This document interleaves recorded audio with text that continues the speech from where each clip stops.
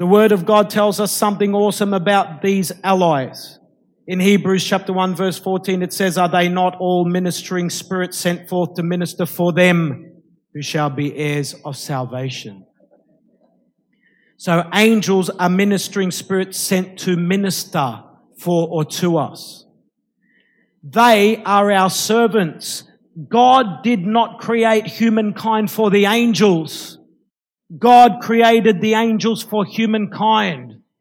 May I say that again? God did not create humankind for the angels. God created the angels for humankind. So angels are not above us. We are above them. Psalm 8 verse 4 to verse 5. Is someone enjoying this tonight? Is it helping anyone? Psalm 8 verse 4 to verse 5. What is man that you are mindful of him, and the son of man that you visit him? For you have made him a little lower than the angels, and you have crowned him with glory and honor. Verse 6, you have made him to have dominion over the works of your hands. You have put all things under his feet. In Hebrews chapter 2 verse 7 and verse 9, it says this.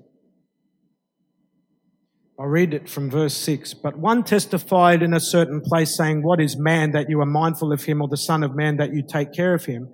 You have made him a little lower than the angels. You have crowned him with glory and honor and set him over the works of your hands. You have put all things in subjection under his feet. For in that he put all in subjection under him, he left nothing that is not put under him. But now we do not yet see all things put under him," so on and so forth.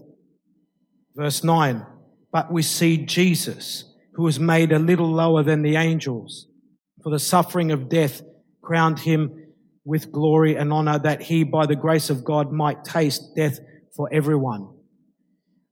In other words, he humbled himself below the angels, but we all know he's the King of angels, and in him we are also above the angels. If Christ Jesus is above the angels, which he most definitely is, that means in him we're above the angels also.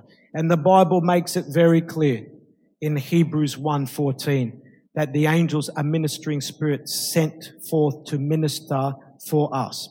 In Hebrews chapter 1 verse 14 it says, "Are they not all ministering spirits sent forth to minister for them who shall be heirs of salvation?"